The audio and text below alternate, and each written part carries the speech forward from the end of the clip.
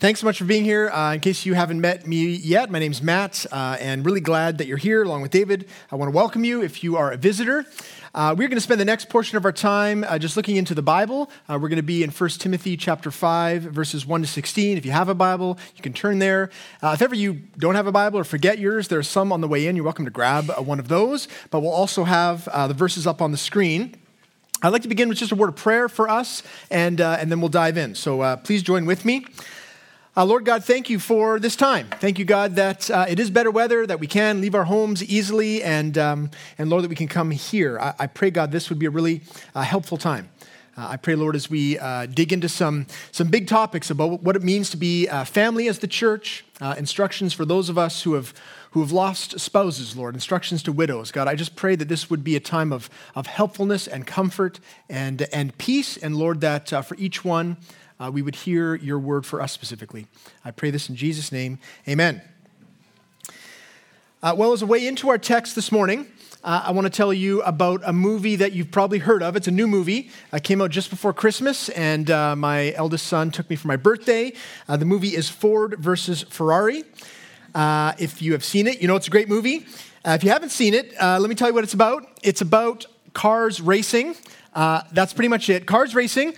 Ford in particular wanting to build the fastest race car that they can to beat Ferrari in this big race in Europe. Most of the movie is spent racing cars, but if they're not racing cars, the other thing they're doing is building cars.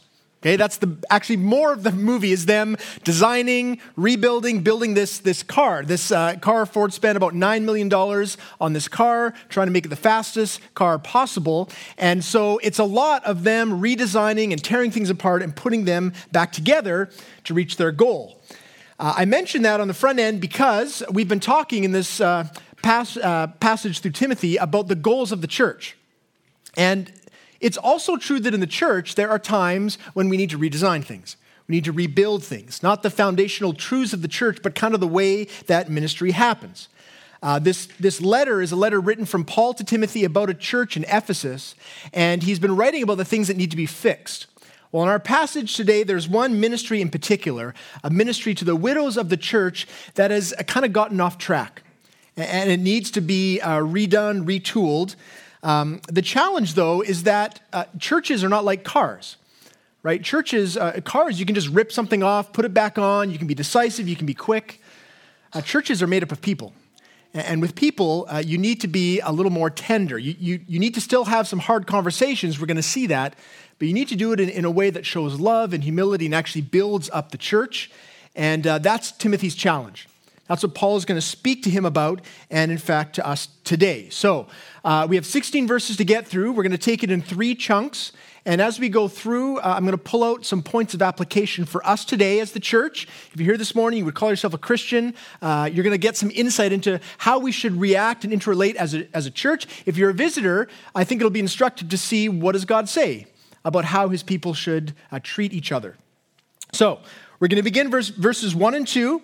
And they are these. Paul says to Timothy, "Do not rebuke an older man, but encourage him as you would a father. Younger men as brothers, older women as mothers, younger women as sisters in all purity." So we're going to stop there. Right from the front end, here we see, from Timothy's point of view, some relational principles. Right? Paul is telling him, here's how you should relate to the different people, different demographics in the church. And so this is helpful for us. We're going to look at each one in turn. The first we see, of course, says treat older men as fathers, right? Do not rebuke an older man, but encourage him as you would a father. Here the emphasis is placed on showing deference, esteem, respect for those who have more life experience than we do. He's saying that there are times when correction is necessary, but it should be done in a way that is more of instead of a sharp rebuke, more of an encouraging kind of reminder. Now, one word to the older men in particular in the room. This doesn't give license to you to do whatever you want, right? Paul isn't saying, see, you guys, you can't be rebuked, so just do whatever you want. No one can say anything about it. What he's saying is that there are some times where there will be a word of correction, but it should be done in a respectful way. And the next relational principle we see kind of works well together. So let's look at that too. He says, treat younger men as brothers. So meaning Timothy, sometimes you're going to speak to older men in the church, but sometimes younger men. And when you speak to the younger men, you should not belittle them or dismiss them simply because they have less experience. You should treat them as equals. So the first two principles kind of work together, like in tandem, right? You can see these two working together between relationships in the church so that dignity and intimacy would grow between men in the church. You could see this working to bridge some of the gaps, the generation gaps in the church if guys would interact this way. I'll give you one example of how I've seen this work well. There's someone that I've known for years. I grew up next to him. He's an older man in the church now. His name's Greg McNally. He's been my neighbor for years. He's now part of the church here. And when I was a school teacher, he was my first principal.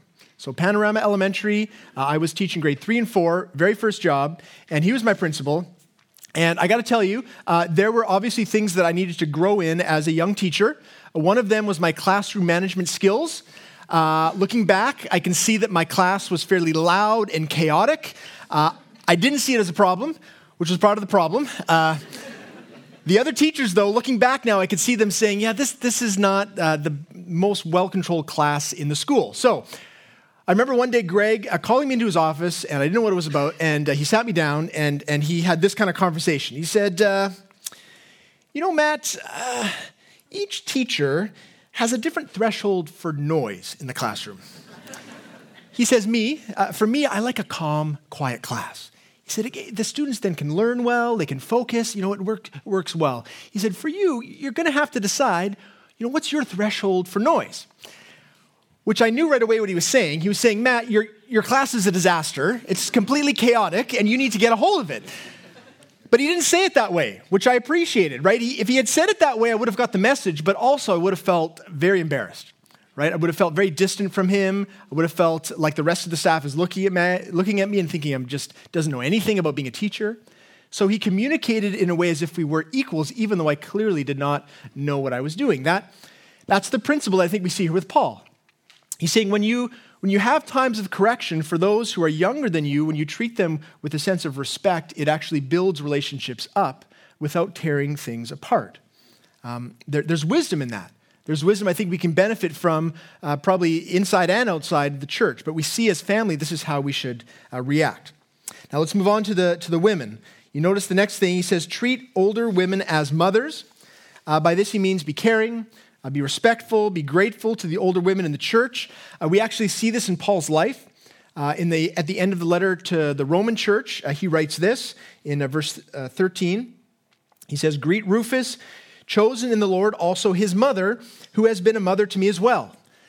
So you get the sense that as Paul traveled around, there were certain older ladies that really probably cared for him, and he really loved them and respected them, and there was this relationship that developed. He's saying in the church, this is how we should treat the older women in the church, with a high degree of respect, high degree of gratefulness for the service that they provide. There's actually a lot more to say about the role of older women in the church. That, in fact, is what a lot of the passage is about, so we're going to get there. But let's jump now to the younger women. You see his instruction. He says, treat younger women as sisters, and note the added instruction, in all purity. So what he's saying there, Timothy, is you should develop relationships with the younger women in the church, but you need to guard yourself. You need to make sure that these are relationships that are proper, that there's nothing sexual about these relationships. And I think this is very needed counsel for the church back then, certainly, but also for us today. Right? Just think of how much heartache, how much hurt, how much destruction would be avoided if men in the church treated young women as sisters rather than as potential sexual partners. Just imagine how the ministry would grow, how much more fruitful that the church worldwide would be if all the men in the church treated women as ministry partners, as family members, rather than people to flirt with or to use for our own pleasure. This disposition would greatly increase our credibility in the world. Right? Every time there's a story of infidelity or sexual misconduct, especially for the leadership of the church, the world looks at us and thinks, what are you guys doing? Every time that happens, we dishonor the name of Jesus, and we hinder our ministry. We make it harder for us to be able to go out and speak about this life that honors the Lord when within the church we're not actually operating that way. So there's more that can be said, but there's more to move on to. So suffice it to say that what we see here at the beginning is really Paul describing the church as a family. That's why the title of the sermon was Family Matters, because we see that this is really how we should relate to each other. What we also see, though, we're going to see in the next few verses, is that as family, in fact, we know this about being a family, there are very often difficult conversations that we have to have with each other, right? That's why he's talking about rebuking someone, right? When you have to have difficult conversations, you need to know how you should relate to each other. So the rest of the passage, as I said, is about a very specific ministry and about some very difficult conversations that Timothy is going to have to set this ministry back on track. Now, the ministry is to the widows in the church. And if there's one thing that the ancient world knew about the early church is that they cared for their widows well. They cared for orphans well. In fact, this has been the heart of God since in the beginning of the Old Testament, that this is how his people should treat those who are in a vulnerable situation. Especially in the ancient world, as a widow, you were in a very vulnerable situation. If your husband died, you had very few economic opportunities to earn a living. You couldn't own land. You were in a very precarious situation. And the role of the people of God was to come around those who were in that position. That continues to be the case. But let's look back and see just some of the practical instructions. So this is way back in Deuteronomy. This is sort of some of the foundational principles of ethics in the church. Deuteronomy 24:19, God says to his people, "When you reap your harvest in your field and forget a sheaf in the field, you shall not go back to get it. It shall be for the sojourner, for the fatherless, and for the widow." So you see the principle there. He's saying, don't take everything in your crop for you, leave it for those who are in need. That's what it means to be the family and the church of God. Right? In fact, that's God's heart towards those who are in need. In Acts 6, we see the church establish a practical helps ministry for those in need, for the widows in the church. What we see here, unfortunately, is that it's the same kind of ministry that's happening, but it's got off track. It's not actually doing what it should do. And so Paul has some very specific instructions to Timothy in terms of how to make things right. Now, we should note here that the instructions here are about how to minister to widows, but the truth of the matter is that for those of us who are not widows, who don't have widows in our family, this can be kind of an academic exercise where we're talking about someone in a certain situation. The reality is there are widows amongst us. And so we want to enter into this with a very tender heart, I hope. And if you're here this morning and that's you, I hope you're going to hear from the Lord in terms of how he wants the very best help for you and the church itself. So I'm going to read through the next section, verses 3 to 8. Okay, so here's verses 3 to 8. Paul says to Timothy again, he says, "Honor widows who are truly widows. But if a widow has children or grandchildren, let them first learn to show godliness to their own household and to make some return to their parents, for this is pleasing in the sight of God. She who is truly a widow, left alone, has set her hope on God and continues in supplications and prayers night and day. But she who is self-indulgent is dead even while she lives.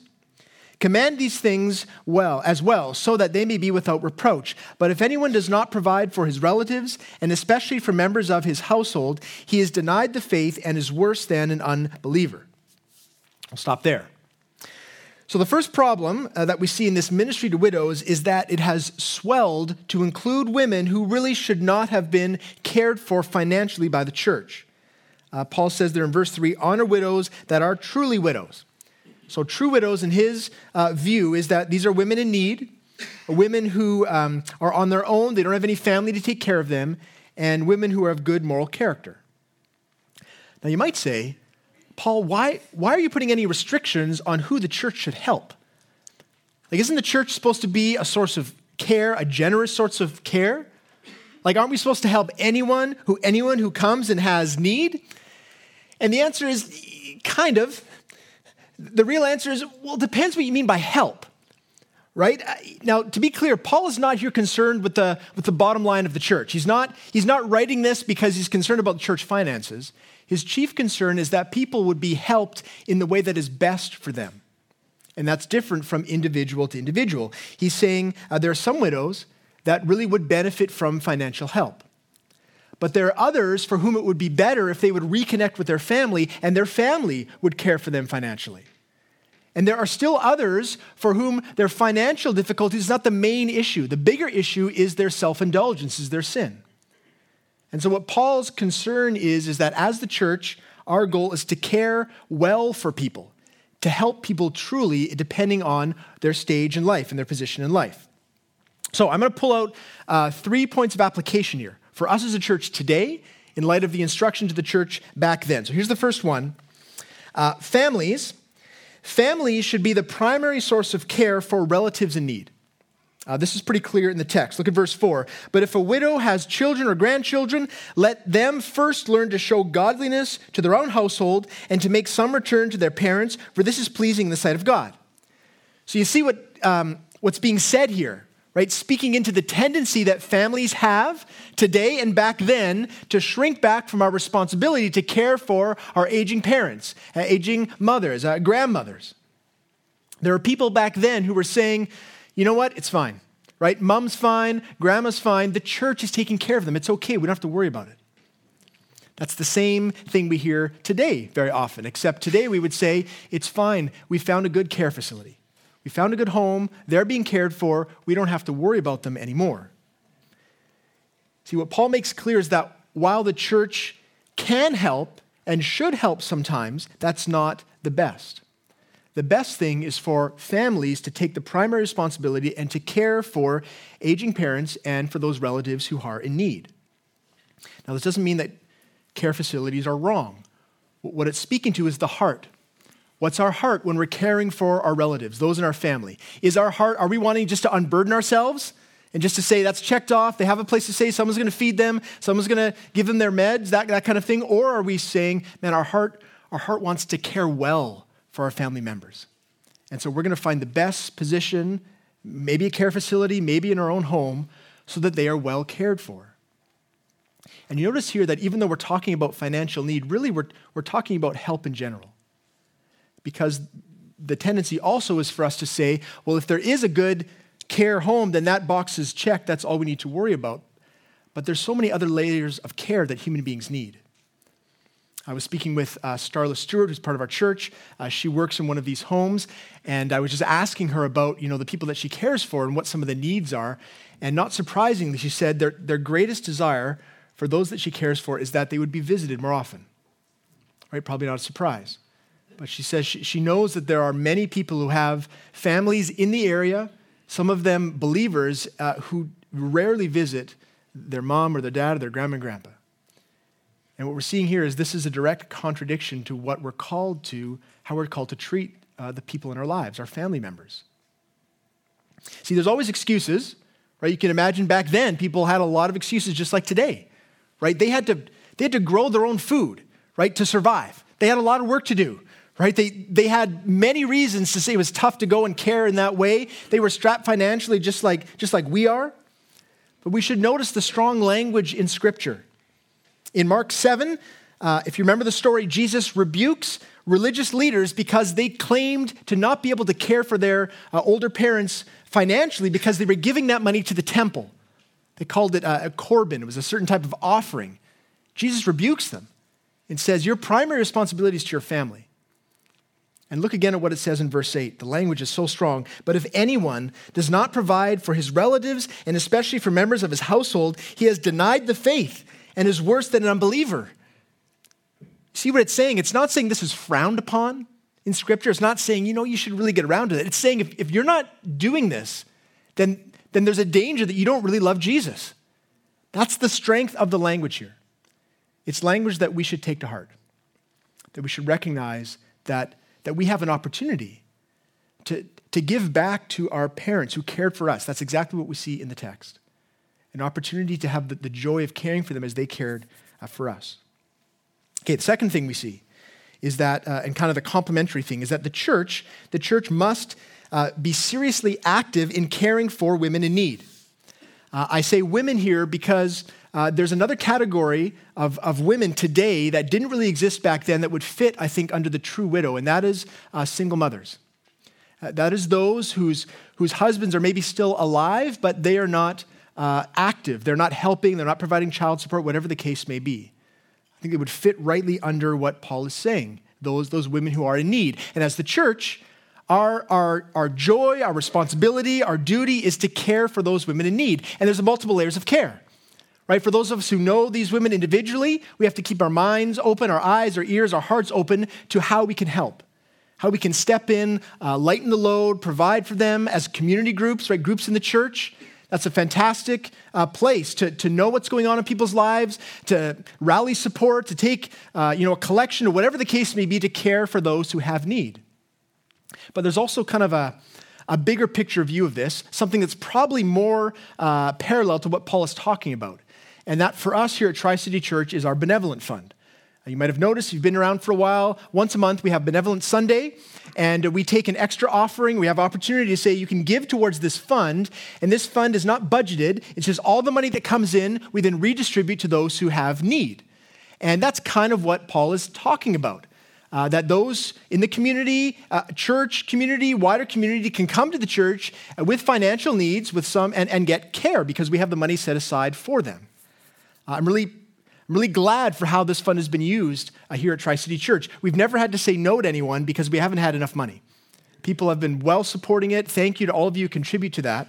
That really is part of if you think about it, it's really very close to the heart of what the church should be about. Right? Our hope, our goal is that people from our city look at us as a church and say, there's a place that I can go to when I need help. Whether it's financial help, practical help. And we hope they realize spiritual help. That really is our goal, that as we give to others generously, that people would see the heart of God. That it would exemplify the gracious, generous heart of God. In the ancient world, the church was famous for how it cared for widows and orphans and those in need. That should be our goal as well. We see that again here in this text. The third thing, again, I think complementary, they kind of work together, these three, is that the church should be discerning when providing financial help. So we should give help, but we should be discerning. You see that in verse 6. He says about certain widows, she who is self-indulgent is dead even while she lives. Right? They're not someone that the church should help. And again, the question might be, why the restriction? Like, why is there some sort of like moral grading in terms of who we should help and who we shouldn't help? And the answer is, it's not always helpful to give someone money. Sometimes giving someone financially can do more harm than good. And we need to be aware of that as a church. I remember another ministry I was a part of. There was a young man who kind of got connected in with our church.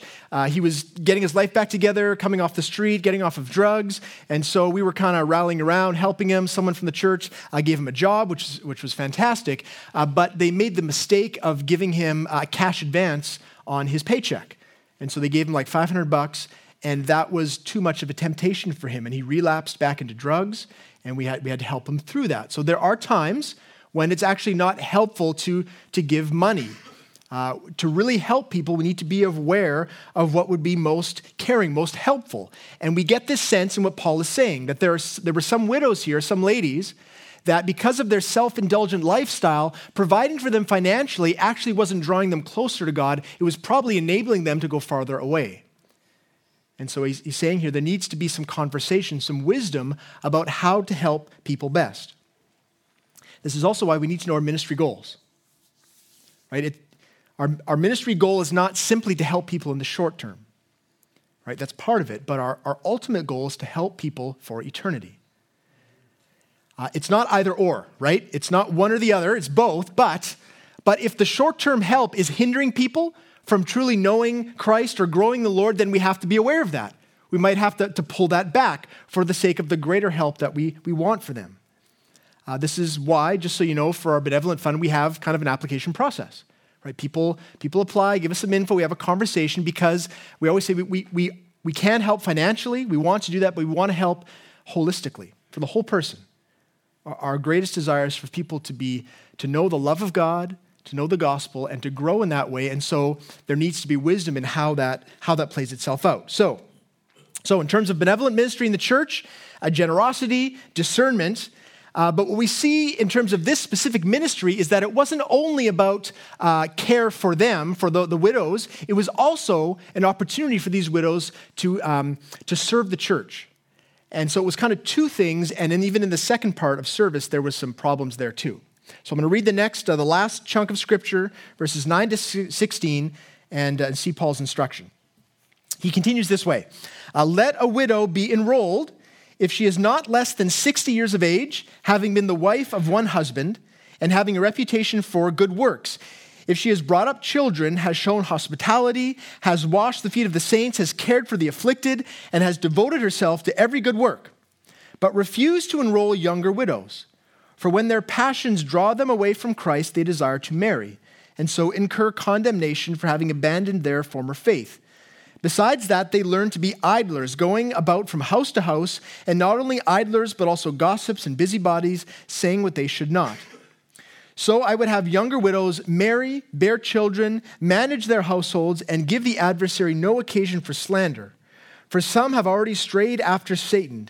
If any believing woman has relatives who are widows, let her care for them.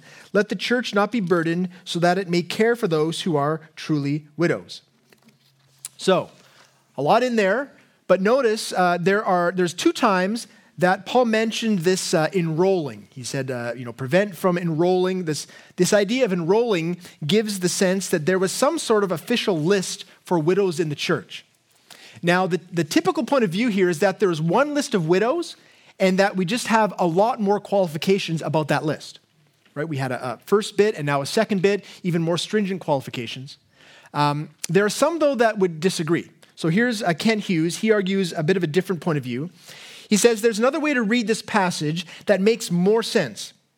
And that is to understand that the list is a registry of widows capable of offering service. The stringent qualifications to get on the list are necessary for spiritual service. I tend to agree with this view. What he's saying is that it's not just one list, there's kind of 2 related groups of widows. There are those who have financial need in the church, and there are those who are interested in sort of full-time ministry, of a ministry of service, and they too would be cared for financially. But for that second group, it makes sense that there would be more restrictions, more qualifications that were needed because they're actually ministering to other people in the church. You see some of the restrictions there. Verse 9 says there's an age restriction, right? 60 years and older. Verse 10, there's reputation of good works throughout many years of their life. Verse 11, there's a pledge not to remarry. It doesn't really make sense to have those kinds of qualifications just for someone who needs financial help, right? Like if you have to pledge not to get remarried to come and get money from the church, it seems like that's maybe a bit much, right?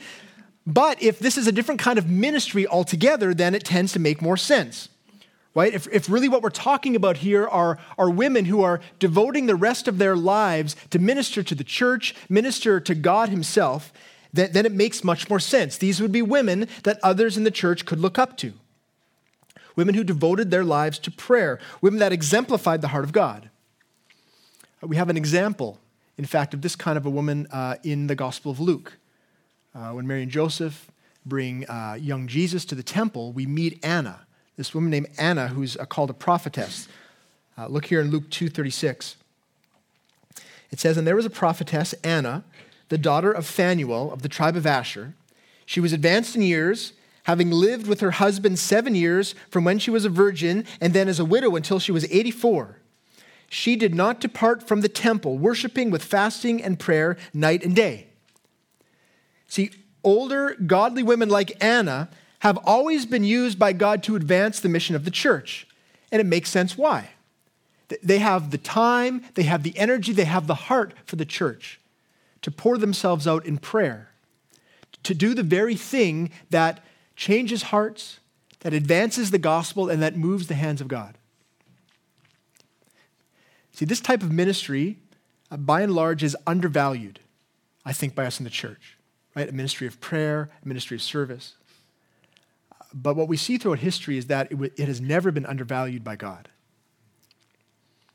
I want to read you something that was written by a pastor. His name was Glenn Knecht. He visited the Ukraine right after the fall of the Soviet Union, and he went and visited the churches there. I want to read to you what he says about the women and the ministry that they had during the communist regime.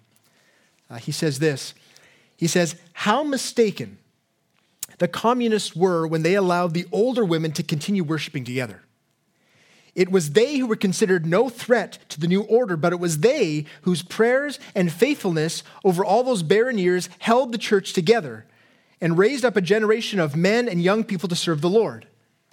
Yes, the church we visited was crowded with these older women up at the very front, for they had been the stalwart defenders and maintainers of Christ's gospel. But behind them and alongside them and in the balcony and outside the windows of the church were the fruit of their faithfulness: men, women, young people, and children.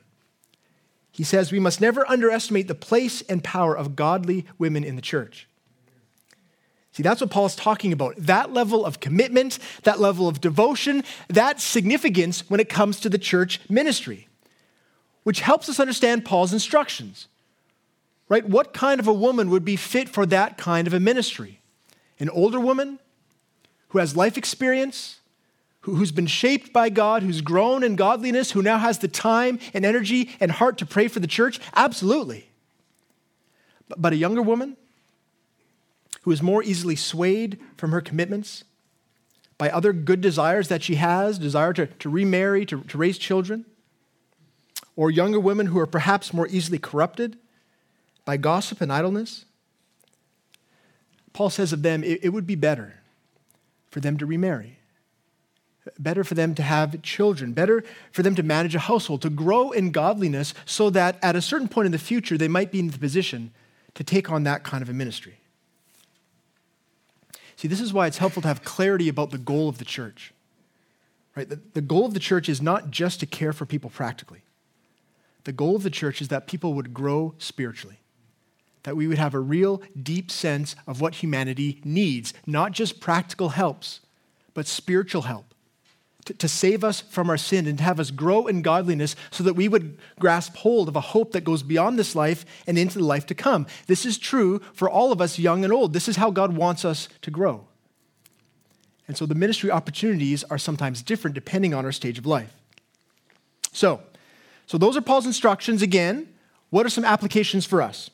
Two applications, 4 and 5. Number 4, what we see here that for all of us, we should all embrace lives of fruitful ministry.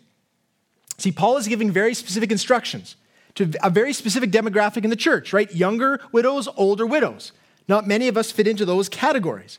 But the bigger application is that for all of us, we should look to have fruitful and productive ministry all the days of our lives. Right? To the young, what he's really saying is, look, to the young, you should expect to be busy. It's a good thing for you to be busy. Busy with family, busy with work, busy with school, busy with kids, busy with the ministry that comes along with all those things. You should expect to be exhausted at night. That probably means that you were doing something worthwhile during the day. That's a good thing, right? You'll notice the ones who got into trouble, the ones who strayed after Satan, right, gave themselves over to sin, they were the ones who had too much time on their hands. Human beings, we don't usually do well with too much time on our hands, right? We know this.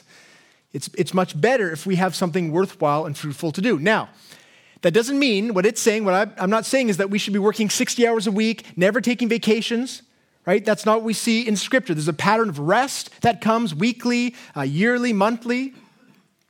But see, rest is really only good if you have something to rest from. So to the young, Paul is saying, you should expect to be active in ministry in life. That's a good thing for you. The best thing for you is to do that. To the old, what he's saying is there is no retirement from ministry.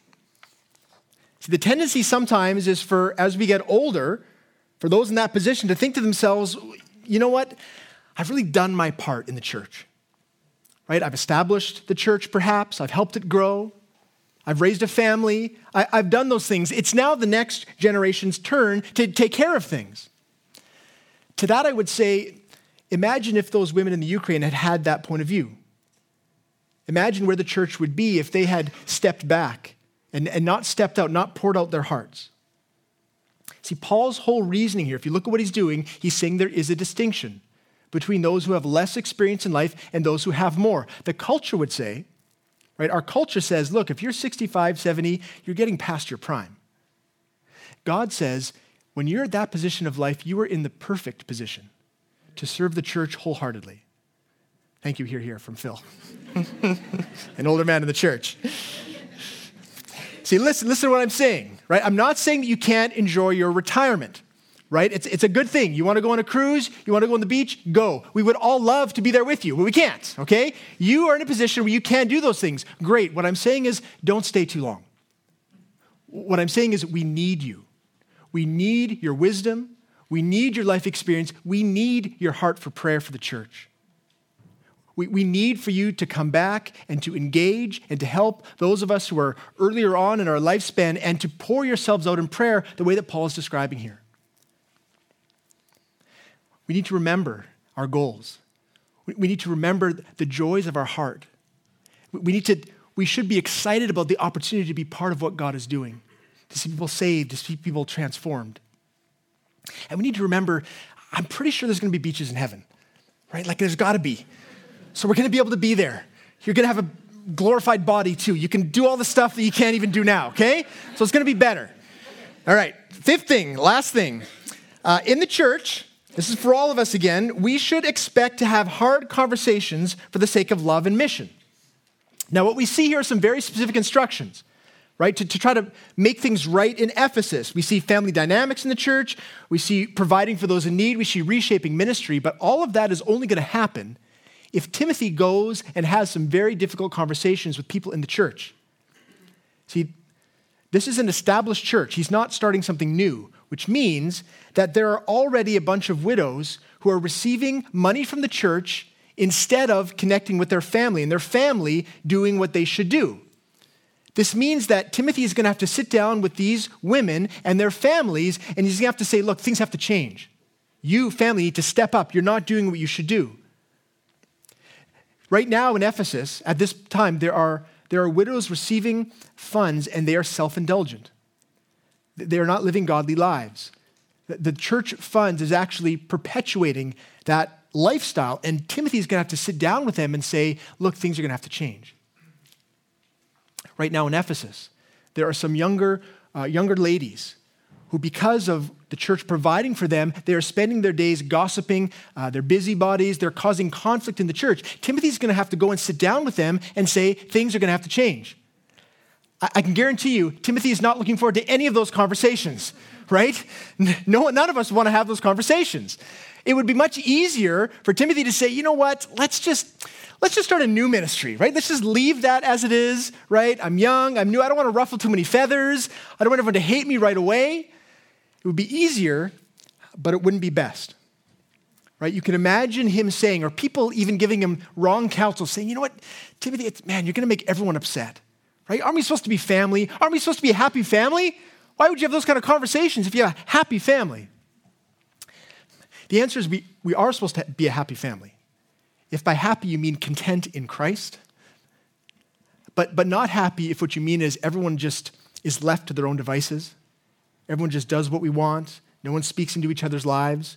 We just smile and nod and affirm everything that everyone else is doing.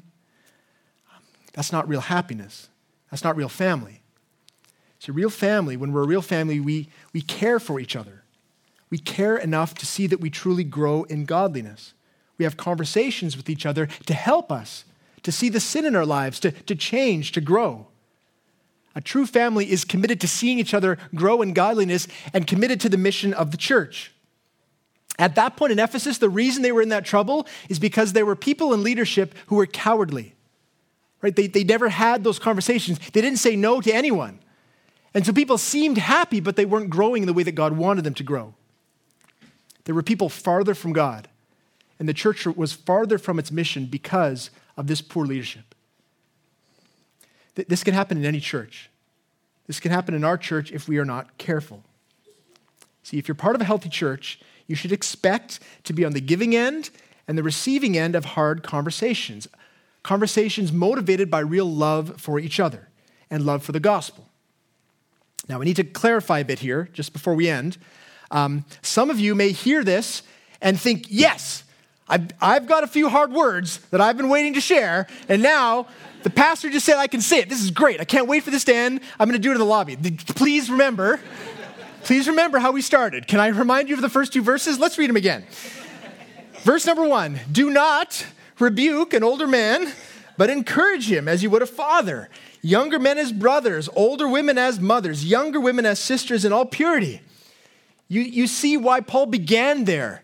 He's saying, yes, at times there are going to have to be hard conversations, but look at the heart behind it, right? This is a heart that comes from a season of prayer, from examining our own heart to see if there's any sin or wrong motivation. This is also within the context of Timothy, who has a leadership role in the church. We need to know our role, we need to know our heart before we have these kind of conversations. But in a family, in a church, these conversations should happen. We should have the humility to hear from someone who genuinely loves us, has demonstrated care for us, and then has maybe some questions about how we're living. That's a loving thing. That's a helpful thing. That's what we should have as a community of faith. That we would be seeking to see each other grow in our salvation, grow in our knowledge of God, and also to see the mission of the church go forth, unhindered because of our cowardice, of our selfishness, any of that. The way that happens is that we hear from God and we hear from each other. So I'm going to pray that for us as a church, and then we're going to worship some more. Lord God, I thank you for this passage, just such a practical passage, Lord. A passage that's all about family matters, things that we should be right in the midst of if we're part of this church or another church. Lord, I do pray that you would help each of us guard our hearts against pride, guard our hearts against a sharp response when someone wants to speak into our lives. But Lord, would you also have the courage, Lord, the devotion to really pray for each other, to pray for those people we know, pray for our family members, care for them in the way that we should. And I do pray that through our efforts, through the ministry of the Spirit through us, we would collectively grow in godliness. We would turn away from sin. We would be a place that is known for its generosity and care and its love for you. And I want to pray finally, Lord, for the widows among us. God, we pray great comfort for them. Lord, what a difficult thing it is to look at a new season of life and have this absence that is a part of it day in, day out. I pray, God, for your blessing, for your protection, that you would minister to them in a powerful way, and that they would know that there is great significance for them in the years to come, by your grace and by your power. I pray this in Jesus' name, amen.